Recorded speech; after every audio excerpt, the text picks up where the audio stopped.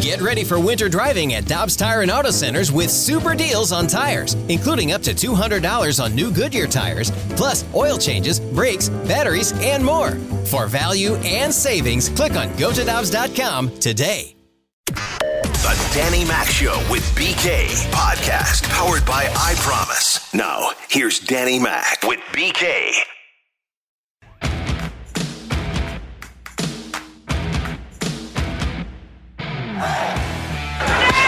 And Arenado hits a high fly ball into deep left. Gone! I love it when he comes up with a runner on. And we love to see that. A bomb to left. And the Cardinals strike first.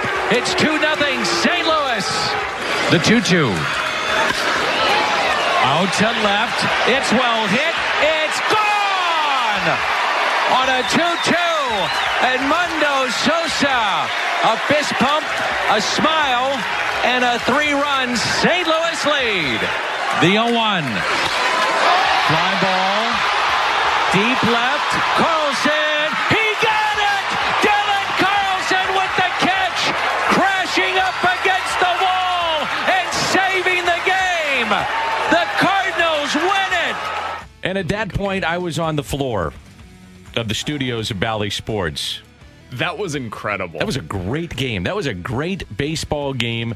Now, if they would have lost that game, we would have come in here today and said, boy, entertaining game, but man, you got to find a way to win those. And you can't be dropping balls in center field. You can't be having mislapses like they had defensively. But they escaped. And so it was a great baseball game. It's fun. I think, BK, to the bigger picture, and by the way, that's a Danny Mac show on a Wednesday, and I'm Dan McLaughlin. That's Brandon Kiley. Great guests coming up. Ken Dayley, Matthew Liberatore. I think this road trip, to me, has been really entertaining baseball. And you say, well, why has that been that way? Now, the hitting has been hit and miss. Better last night. Some late offense against Gossman. Yeah, the grand slam and Colorado. So, I mean, there's been some moments on this trip offensively, but it's got to get better. But why has it, generally speaking, been entertaining? Pitching and lack of walks and starters going 5-6, KK 7 the other day. Do you know that was only the 5th time a starter's gone 7 or more against the Giants this year? That's amazing. They grind pitchers because they're mixing and matching. We're seeing that here in this series, how Gabe Kapler wants to play it. You got a lefty coming up, I'll go to my righty. You got a righty coming up, he's go to my lefty. aggressive with it. Big time. I mean, it's immediate. You saw it when KK left the game the other night. They were like, okay, cool, you're bringing in Andrew Miller. We'll go ahead and give you our right. Or last night it was, you're bringing in Andrew Miller. We're going to get on our righties. It's amazing. So it's been fun baseball to watch. And now the Cardinals, I think they escaped last night. And I think that's probably the right way to say it, even though they had very good offense.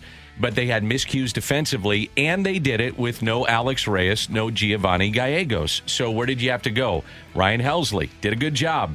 Andrew Miller, 3 batters. But then the other Miller, maybe you got something here. Here's a guy that his MO has been to throw strikes. And I said when he came into the game, if he gets out of this and the Cardinals win it, his stock immediately rises with the team.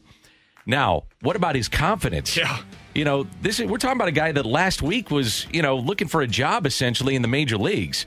And now he gets thrust into first and third against the best team in baseball and gets out of it. No pressure, guy. Yeah. They were out. I mean, even if you went to extra innings, it would have been fascinating to see what you do because you got Junior Fernandez, you got Waddell. You're really stuck. You had to win the game there. They did. It's a great win. Cardinals win it. That felt like, and I don't know if this is overstating it, Dan. Maybe it is. But here we are. We're coming off of a win, and let's feel good about it. That felt like the biggest win of the year to this point. Maybe there's another one that'll be bigger. But yeah, this was big. The one that immediately came to mind to me was the 3-2 win in LA when you had that huge catch to finish the game. Very similar vibe, honestly. Right. At that point, it was Tyler O'Neill that made the catch going down the line in left field. This one, it was Dylan Carlson going back on a ball in left field. Those, to me, are the two that have felt the biggest in the moment, and maybe that's just because it's late night baseball. You're up at 12:30, and finally your team's able to come away with a victory. I don't know, but that one felt like it had an outsized importance on whether or not this team's going to be able to sustain this moving forward a little bit. I'm curious what some of the listeners feel about this, and I'm sure many of them them have real jobs, so they go to bed and actually get up at 5, 6, maybe even earlier, 7. So they go to bed or they're watching the game and they fall asleep. But I have so many friends that will text me and say, I just love the West Coast games. I love it because I work, I come home, maybe I go work out, or I have my kids' events, we have dinner, I put the kids to bed, the wife is watching The Bachelor or whatever she wants to watch, and I get to lay down and watch late-night baseball. They just love the West Coast games. I could see that, and then they probably fall asleep midway through, and they wake up to the Danny Mac final call. Like, what more could you really ask for? It was fun. It was a great game, and now they got Oviedo going tonight, and Mike Schilt asked if they can build on this series win. Take the first two in this series and, hard fought and contributions. I think that's probably the biggest part, the contributions from a lot of different people that, allows us to collectively even gain a little bit more momentum, confidence. Not that we completely lack it, but you're seeing a little bit more swagger to the group. You're seeing a lot of guys doing a lot of different things to help the team win. We can name a lot of different guys the last few days that have contributed in both sides of the ball. So I think that when you start to see a group of guys that are feeling good about how they're playing, and you put that together collectively, that's when you see, good runs take place. So before the game last night, Edmundo Sosa was not in the lineup. So Tyler O'Neill was a late scratch, had an allergic reaction, so he was in left. The Cardinals said, okay, no problem. He's out tonight. Hopefully he's in there tonight. And they went with Carlson, who was in right. He moves to left. Edman at second. He goes to right. Sosa's in the game. And Edmundo Sosa with 3 hits, 2 infield hits. Could have had 4 hits in the game. Made a great play to his left. Now, on the flip side, looking ahead to today, I am curious what the lineup will look like with Paul DeJong. He had a tough night, both in the field. I'd like to see Sosa in it. There's 2 ways to look at it, BK, and I know a lot of fans would say that too. And I understand your thinking. Number one, if Sosa's in it, you want him at short, right? Correct. Okay. So here's my thinking, and I think there's 2 ways to look at it. Is if you... First of all, you can go to Paul DeJong, who's very bright and knows what's going on. He's struggling. But you can go to him and probably sell the idea, we're going to give you a 2-for-1. Let's give you the night off tonight, and you're going to have the day off in Chicago. We're going to get to Chicago probably 7, 8, 9 in the morning, whatever it is. Enjoy the day off and be ready to go for the day game on Friday before the All-Star break. The other thing that you do, and a lot of managers will do this, and I understand why they do it. And they do it with guys. A better example would be a bullpen guy that does not have the day off, but pitched the night before and got lit up. And the first thing you're going to try to do is get him right back on there so he doesn't stew on it. Sure. And so here's the flip side of what I'm trying to say is that I could also see where Mike Schilt says, hey, I'm going to get him back in there because, hey, we believe in you and you're my guy. Now, you are running out of games. Don't get me wrong. You're getting to the All-Star break, so I understand what you're saying, and you got to win games, and you want to win this. You want to get a sweep and have that great momentum into Wrigley Field. So I do understand both sides of how you approach the situation. Yeah, hopefully I explained that right. You absolutely did. The one thing that I would go to just on the side of Sosa, why I would lean that direction, we've seen a lot of these games from Paul DeJong this year, and he has been given the opportunity to go out there the next day. And the flip side is, by the way, I want to reward my guy that just saved our bacon last night, which is Sosa. And played his ass off. It wasn't just plays that he made, it was hustle. Yeah. Like, he plays so hard, and this is not to suggest that Paul DeJong doesn't. He does. He plays hard, but it's just been a struggle right now. There's just a certain different kind of energy that's in the lineup whenever Edmundo Sosa's out there. And I think this team needs that. I asked Mike Schilt about this after the game yesterday. There was something that really stood out to me right after Dylan Carlson's catch, Dan. And it was Harrison Bader's energy right next to Dylan Carlson. Because Carlson always has the let's go in him, but then it kind of dissipates and you move forward, right? He's a professional. Harrison Bader is exuberant. He has energy, and it is infectious. Yeah. And whether you think that has value or not, I do. And I think the energy that Edmundo Sosa brings to the table also has some value. And I think having that out there today in a game like this, in a series that you could go out there and sweep the best team in baseball, I don't know what he's going to bring offensively. He's been up and down this year, Edmundo Sosa has. But I know so far I've gotten nothing offensively out of Paul DeJong other than the occasional home run. So I'm willing to even call that a wash. what he brings for me defensively and on the base paths and with his energy, I think is more than what I'm getting right now out of DeJong. So I would go to Edmundo Sosa today in response to what we saw last night from both guys. And that's fair. And Sosa, like I said, and you just said it right there at the tail end of your point, saved your bacon. Hey, we reward you. Here you go. Adam Wainwright gives you 5 innings last night. Wasn't typical Waino, but you know what? He grinded through, and the Cardinals have a chance now to win the series with they won it, but have a chance to sweep the series. These first 2 games were just, it's just validation that we should be playing a lot better than we have been. You know, we're a better team than we've shown, and these last couple of games, we beat a tough team in their park with a very great, tough crowd to play in front of, tough place to win. And we won 2 really tough games against 2 really, really, really good pitchers. So we'll take it. Absolutely. You'll take it. And tonight it's Johan Oviedo, who was really good his last time out. Not great, but good. And one of the things I saw out of him, controlling the strike zone. If he does that, he's going to be fine. And that's what I was talking about with the pitching. I want to see strikes because that will continue the momentum of what you have. You know what I mean? Even when you sometimes lose some games, I think as a fan, and I'm a fan at heart, for sure, is like, man, some of these games are 4 hours long and there's 9 walks. It's not just when you lose, it's the manner in which you lose, and it's just, But if you would have lost a game last night, I would have said that as a baseball fan, man, that's entertaining. So what I'm saying is that tonight, I want to see strikes out of Johan Oviedo. Been saying it every 5th day with him, but I want to see it again tonight. I think the Cardinals have been playing more entertaining baseball now for basically since the start of the Arizona series. That does not mean they have played great baseball, but more entertaining, to your point. Yeah. They're not striking out. They're not quite throwing as many balls as they had previously. The pitching overall has been pretty darn good, all things considered. They've been playing more entertaining baseball, and if you can keep that going into this All-Star break, it's absolutely going to give them a bunch of confidence. And the other thing you can do, like we talk about this game tonight, Dan, think about this weekend. I'm going to be out Friday through Sunday. I'll be out of town, but... You son of a gun. God, if they... I apologize. That's all right. If they can go in, even if it's 2 out of 3 against Chicago, man, you could bury the Cubs. 11 in a row now. Absolutely bury them. Are you jumping ahead to our last segment? What the hell are you doing here? We do MLB news and notes later. Well, I'll tell you right now. If you haven't watched what the Cubs are doing, it's historic. Their offense is horrible. Yeah. We talk about what's going on with the names here in St. Louis, Dan, and how we don't understand. Same thing going on there. This seems to be an epidemic across baseball. Which, by the way, understand it. We're talking about the pitching for the Cardinals. Look at also an underlying theme of what's starting to happen here the last 2 weeks. Paul Goldschmidt. Yeah. He's hitting.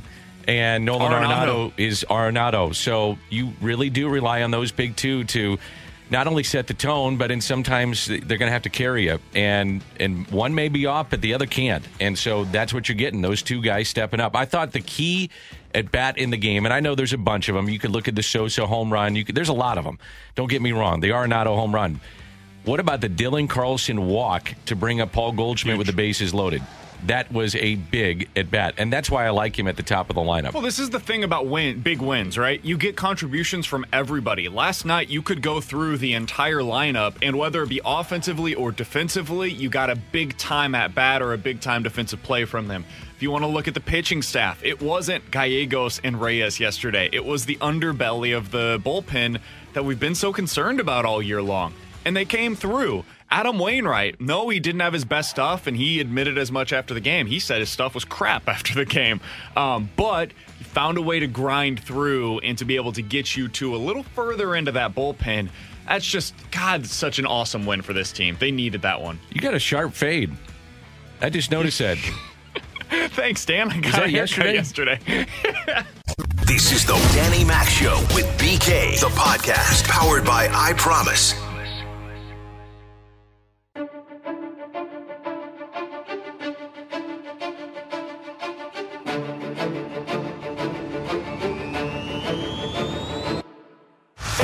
Chili Davis. 2 out in the ninth. 6-0 St. Louis. High fly ball to shallow left. Vince Coleman. Minnesota bound. Just like yesterday, it was Vince Scully, Minnesota bound. And part of that team, part of the great 80s teams, Ken Dayley, who joins us here on 101 ESPN. I'm Dan McLaughlin. That's Brandon Kiley, BK. Hey, Ken, it's always great to hear your voice. I know we had the chance to catch up a couple of times during the town halls that we were conducting on Cardinals.com during the pandemic. You were absolutely awesome on those, and the fans loved it. So I want to say thank you to you for doing that. And thanks for coming on. How you doing? Well, those are awful kind words. I appreciate that. But, we had a lot of fun. And, of course, if you win, it's always even more fun. But I'm doing well, working way too hard. But, doing life, I guess. That's how it goes. Hey, that's how it goes. So you're working hard. What are you doing these days? Well, I bought a house out of foreclosure, actually 2 houses on the property. And so we rehabbed the small one first, and now moved into it. Now we're rehabbing the big one, and we're about 2/3 of the way through that, and just plugging along, and then, also selling properties around the state. So. Yeah, I know you've done a great job with that for many, many years. Ken, I recently bought a house, and we've done some refurbishments, and I'm not saying anything crazy. Kenny could have hooked you up. I should have given you a call because some of this stuff is way out of my league, man. I've got a basement that could really use a remodel. Well, I got news for you. It's out of my league, too, and it's taken, like they say, it's taken about twice as long as expected and about twice as much money, so... Hey, Kenny. It wasn't where we were headed, but someday we'll get there. Hey, Kenny, it's been great to catch up with guys that had the chance to pitch for Whitey and guys that played in that era of Whitey ball. I'll just ask you just a general question. From a player's perspective, and especially a bullpen guy, because Whitey was just tremendous in knowing roles for guys, what was it like to watch the Cardinals of the 80s from your perspective? Well, I think we became better baseball people, to be honest with you.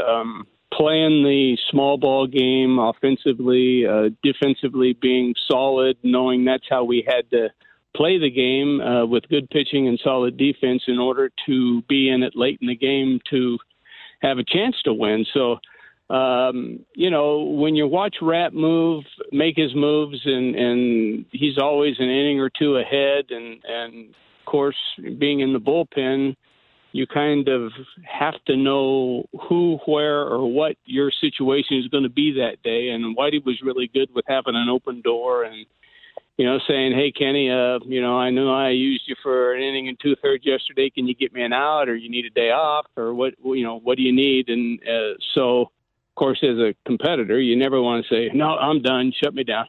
Yeah, for sure. But there are times when, things are tender and you need to say, Red, if it's possible, I'd like to have a day rest. But if not, hey, so be it. We'll give it a shot. So that's how it went. Ken, what was the biggest baseball lesson that you learned from Whitey? Is there anything in particular that comes to mind where you're like, man, that is just such a smart, bright thing that I'd never thought about?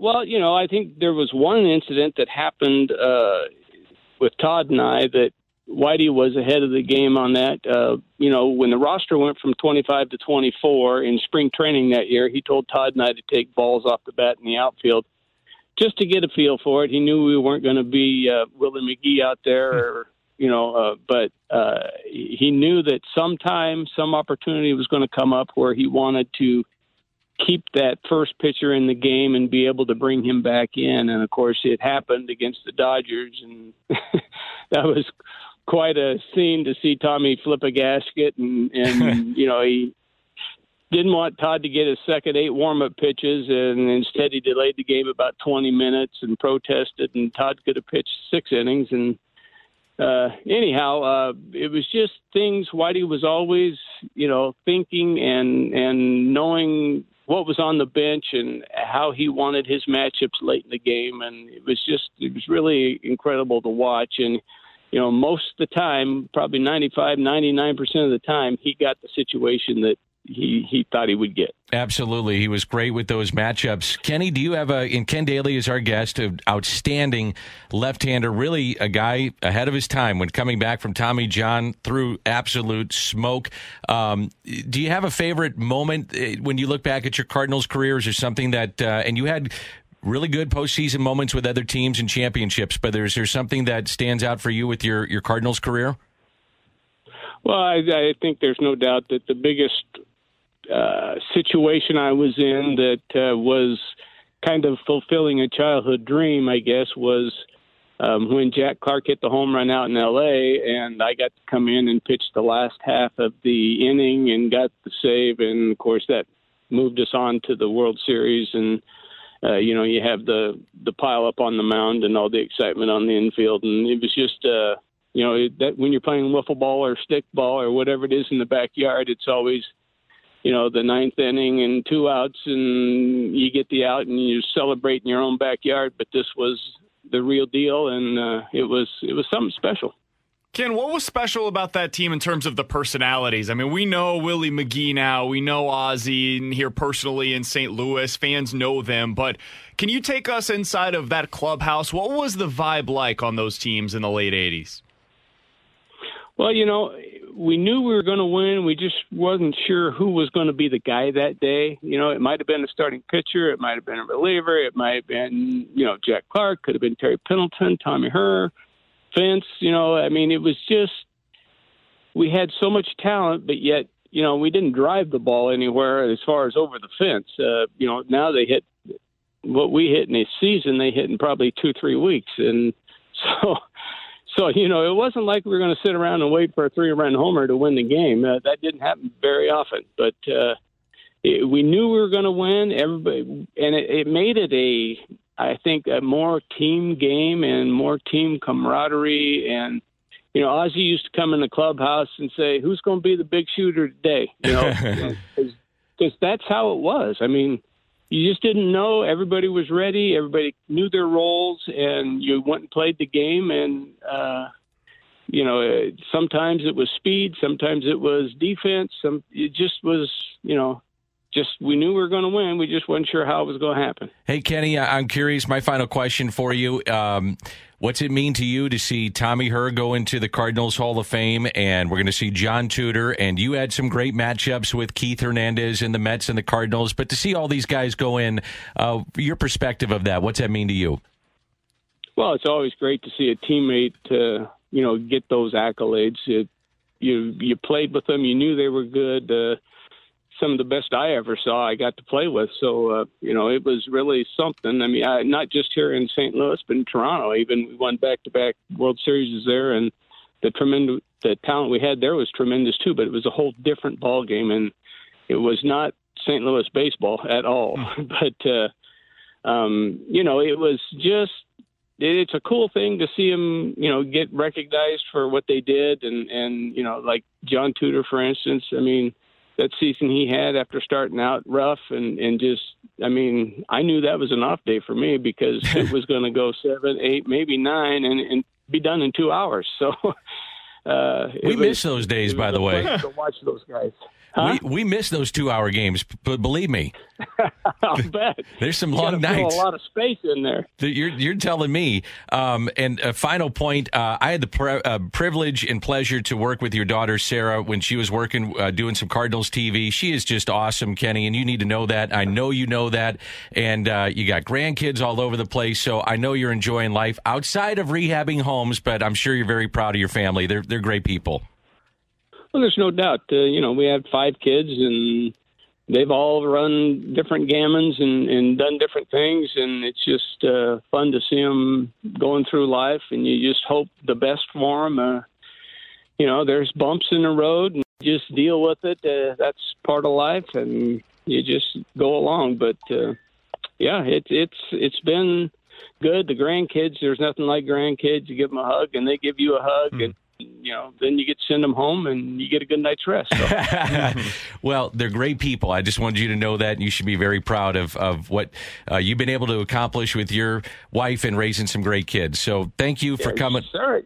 And thanks. Dad, Sarah actually started 101 here. I mean, she was on that beginning crew that started the station here. So yeah, that one's been around a while. Absolutely. Yeah. Well, thanks for coming on, Kenny. Really appreciate it. And hopefully we see you down at the ballpark very, very soon.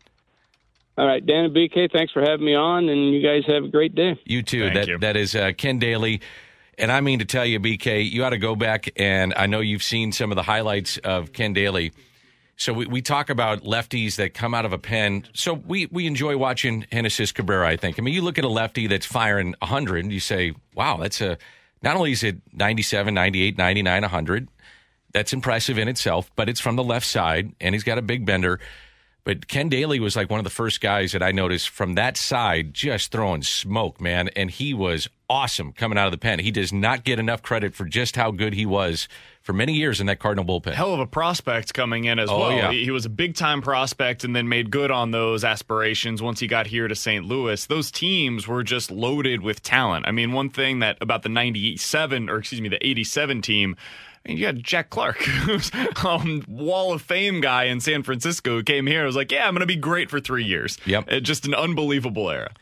All right, coming up, we're hoping that this guy has a great era in St. Louis, and that will be Matthew Liberatore. Had a tough night last night, made a start, was roughed up, but that's part of the growing process of what you have at AAA and certainly in the minor leagues. Matthew Liberatore will be our guest. This is the Danny Mac Show with BK, the podcast powered by I Promise.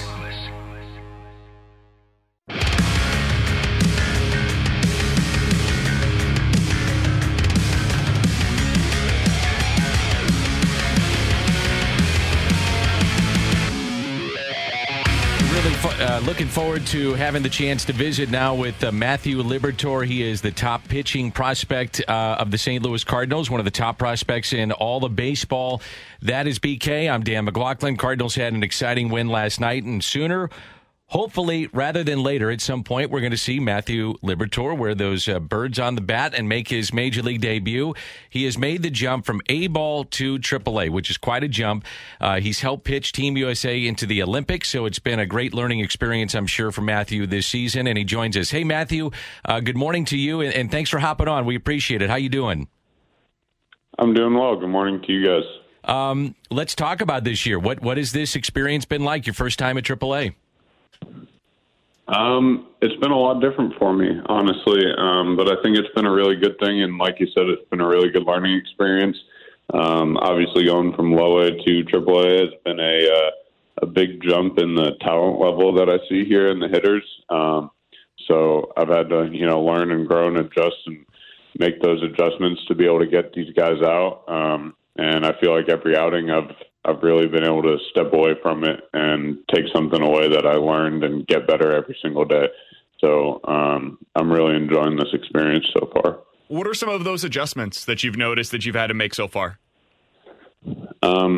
Guys just hit better at this level. They have better approaches. They see the ball better. They hit the mistake pitches. You can't get away with just getting guys out with pure stuff anymore. So you really, really have to pitch and learn the hitters and be able to read at bats and make pitch-to-pitch adjustments. I think, just all around the hitters have a much better approach. And like I said before, just flat-out better hitters. I think it's going to be interesting in the minor leagues, and I can't wait to hear your answer about this, but minor leagues in general, but specifically pitchers.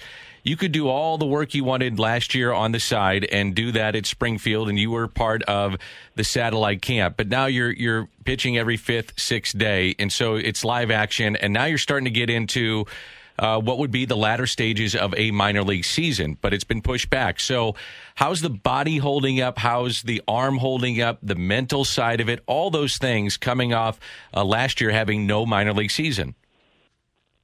I think so far, the toughest thing for me was kind of getting back into the swing of things. After my first outing, I was sore we're on a 6-day rotation here. We were at the beginning of the season. I was sore up until the day before my next start, just because I hadn't thrown with that intensity and that amount of adrenaline. And, as much as you want to try and simulate live ABs and live reps and stuff at home during the COVID shutdown, there's nothing like lacing up the cleats, stepping in the box against a guy on another team with umpires and fans in the stands. So I think the biggest adjustment for me was really getting back to competing and getting into the routine of being a starting pitcher again and going out there and competing every 5 or 6 days. As of right now, I feel like I'm actually starting to get into midseason shape a little bit. I'm starting to bounce back a little bit better from my outings. I'm not as sore from throwing, 80 to 95 pitches. So, getting through the season has not been as tough as I thought it would be. More so just getting back into the swing of things and getting my body caught back up to, game speed and all that adrenaline. Matthew, Dan mentioned kind of in the intro to this, one of the most interesting parts to your season, which was you going out and being a part of the Olympic trials for the U.S. Olympic team. What was that experience like for you? And was there anything in particular that you felt like you learned from going and being a part of Team USA? I said this when I played for the USA team in 2017, but I don't think there's many things that being able to go out and wear USA across your chest doing what you love. And so to be able to go and help them qualify for the Olympics, it would have been really cool to go to Tokyo and all that. But just the fact that I got to be a fraction of the help that gets them there was really, really special. And it was really, really cool to just go out and play for, the name on the front of the jersey and not the name on the back of the jersey. And I feel like USA did an exceptional job at picking a good mix of veteran talent and guys that have been in the big leagues for a long time and have been around and know the game and know how to win. And then a young group of really, really talented prospects. I mean, since we've been back, I think we've already had a couple guys make their debuts in the big leagues. So,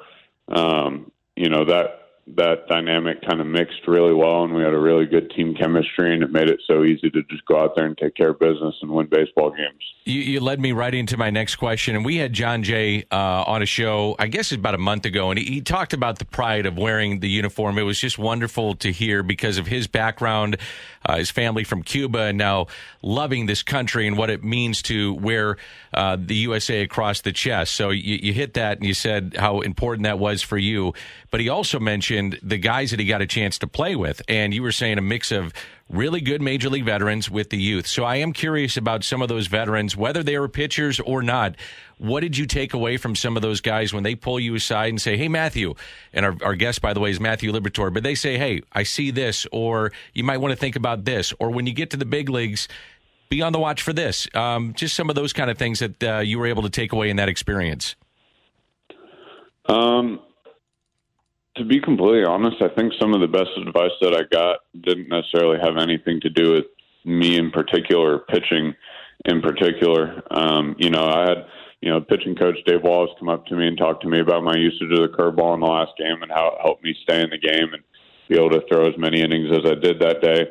And I had conversations with the hitters after my bullpens about what they saw from my stuff and whether they could pick it up or not and what good combinations and sequences were.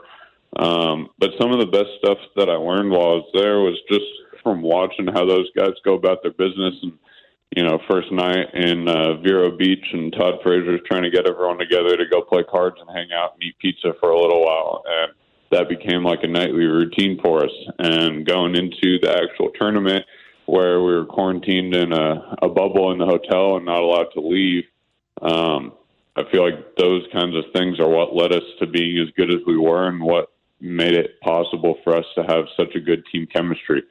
We were together for a short amount of time and nobody really knew each other at the beginning of the event. And by the end of the event, I didn't want to leave. I felt like I had a new family.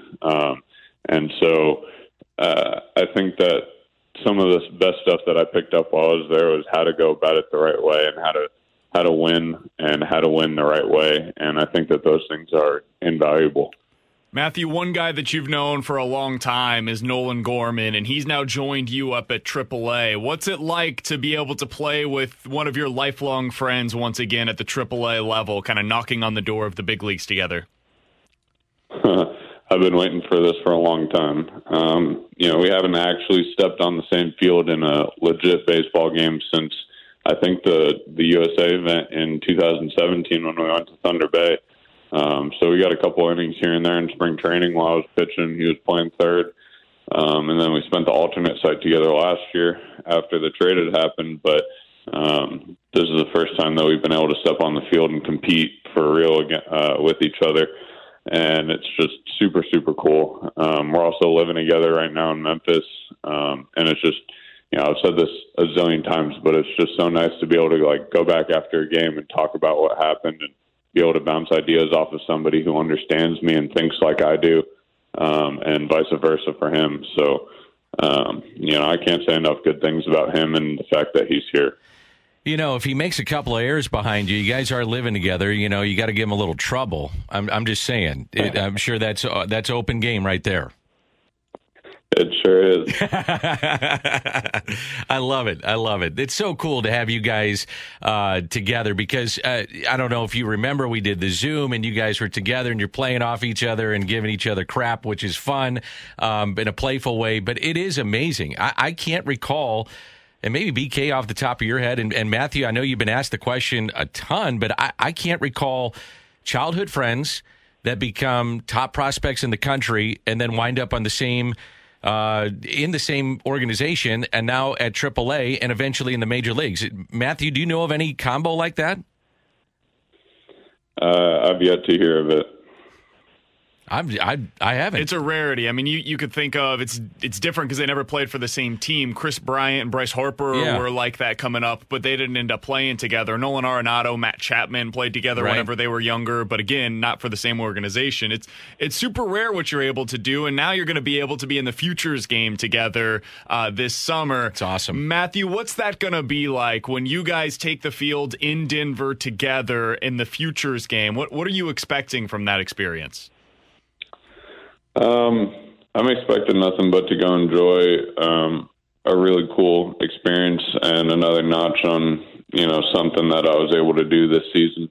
I said this in a previous interview that I did, but I feel like the script just keeps getting better. If you went back 4 or 5 years ago, right before we were drafted and all this became a reality, and you handed me a script and said, hey, this is what your life is going to look like 5 years from now, I'd have probably told you you're crazy. So the fact that these things keep happening and that I keep getting to do them with Nolan, cherry on top right there, I don't know how it gets much better than this, and I just continue looking forward to whatever else might happen in the future. So the game is on Sunday. What are your plans to get to Denver, and what's it going to be like for your family and friends in terms of what they're going to do too?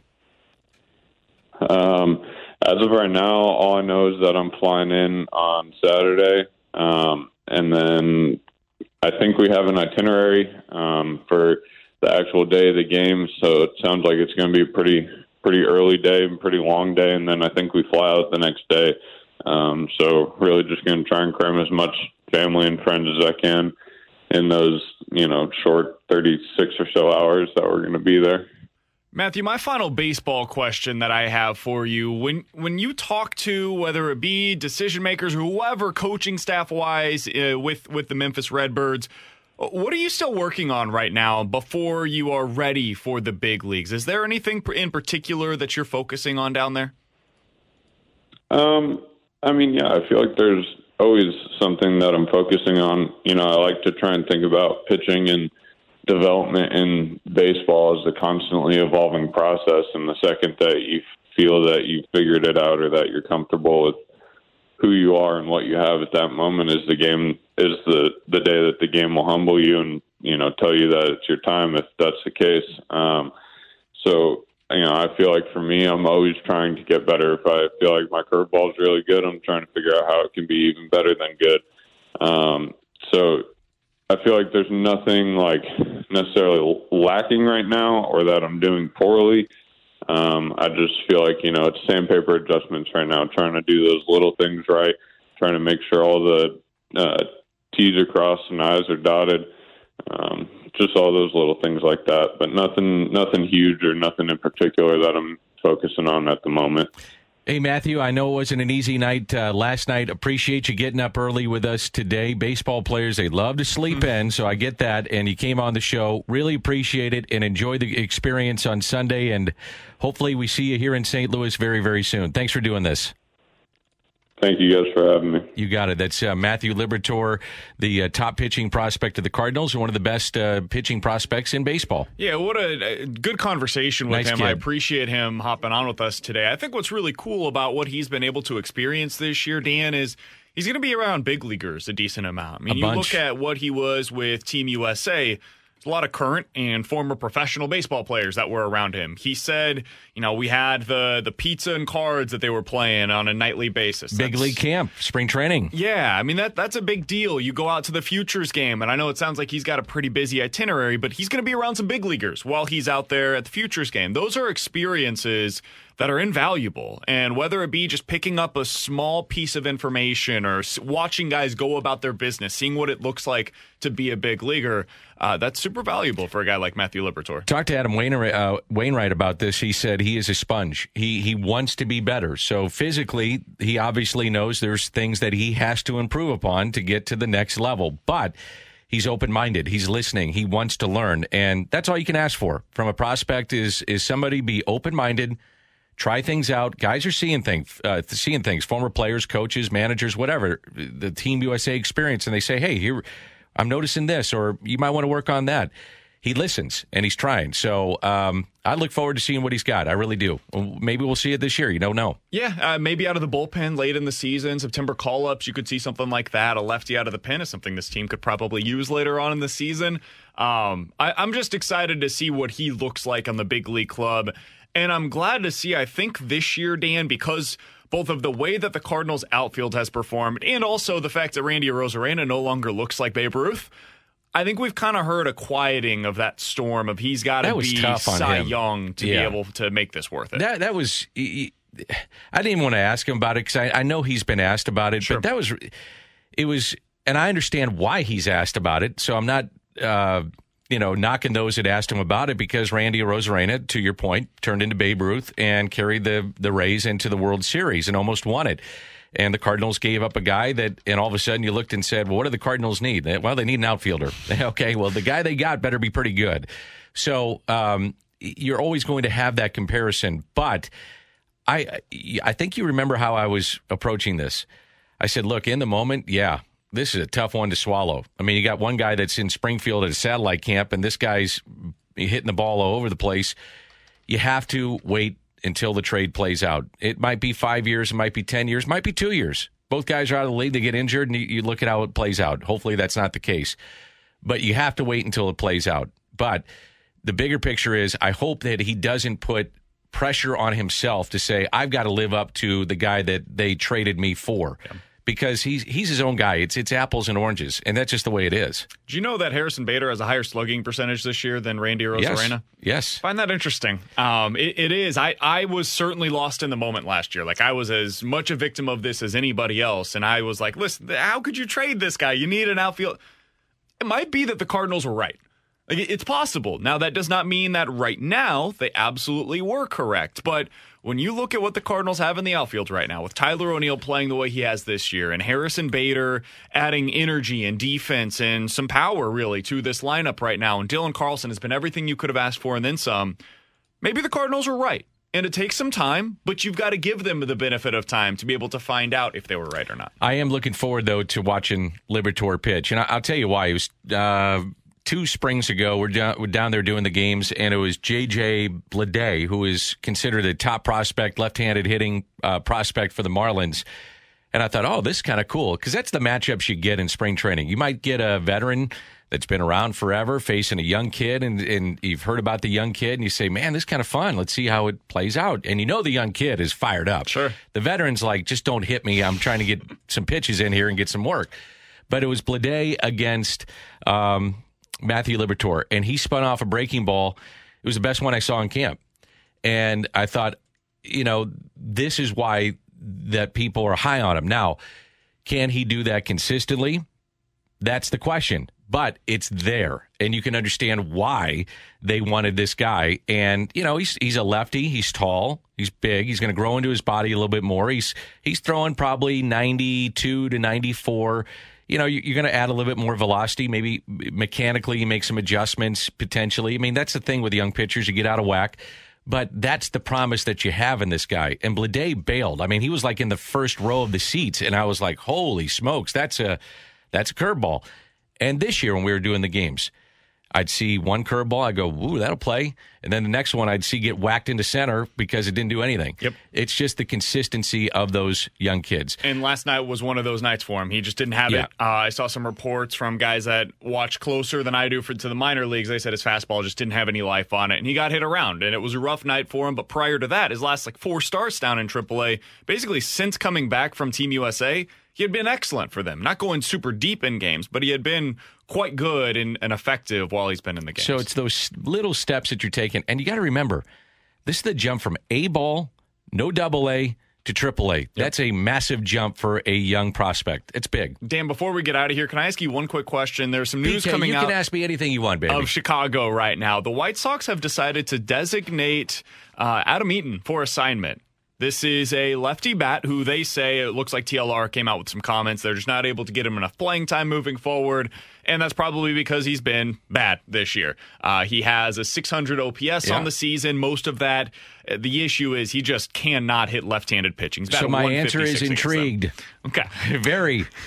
Yes, but here's the thing. Your option right now, though, off the bench, and you just mentioned when healthy, where's he going to play? Yeah. Okay, so he is a fourth outfielder. Mm-hmm. And your option, I would think your first option off the bench is Matt Carpenter, who's making some strides here. He's had a really good series against the Giants, had the key hit in Game 1, had a base hit against a lefty last night, hit a bullet, 100 miles an hour off the bat.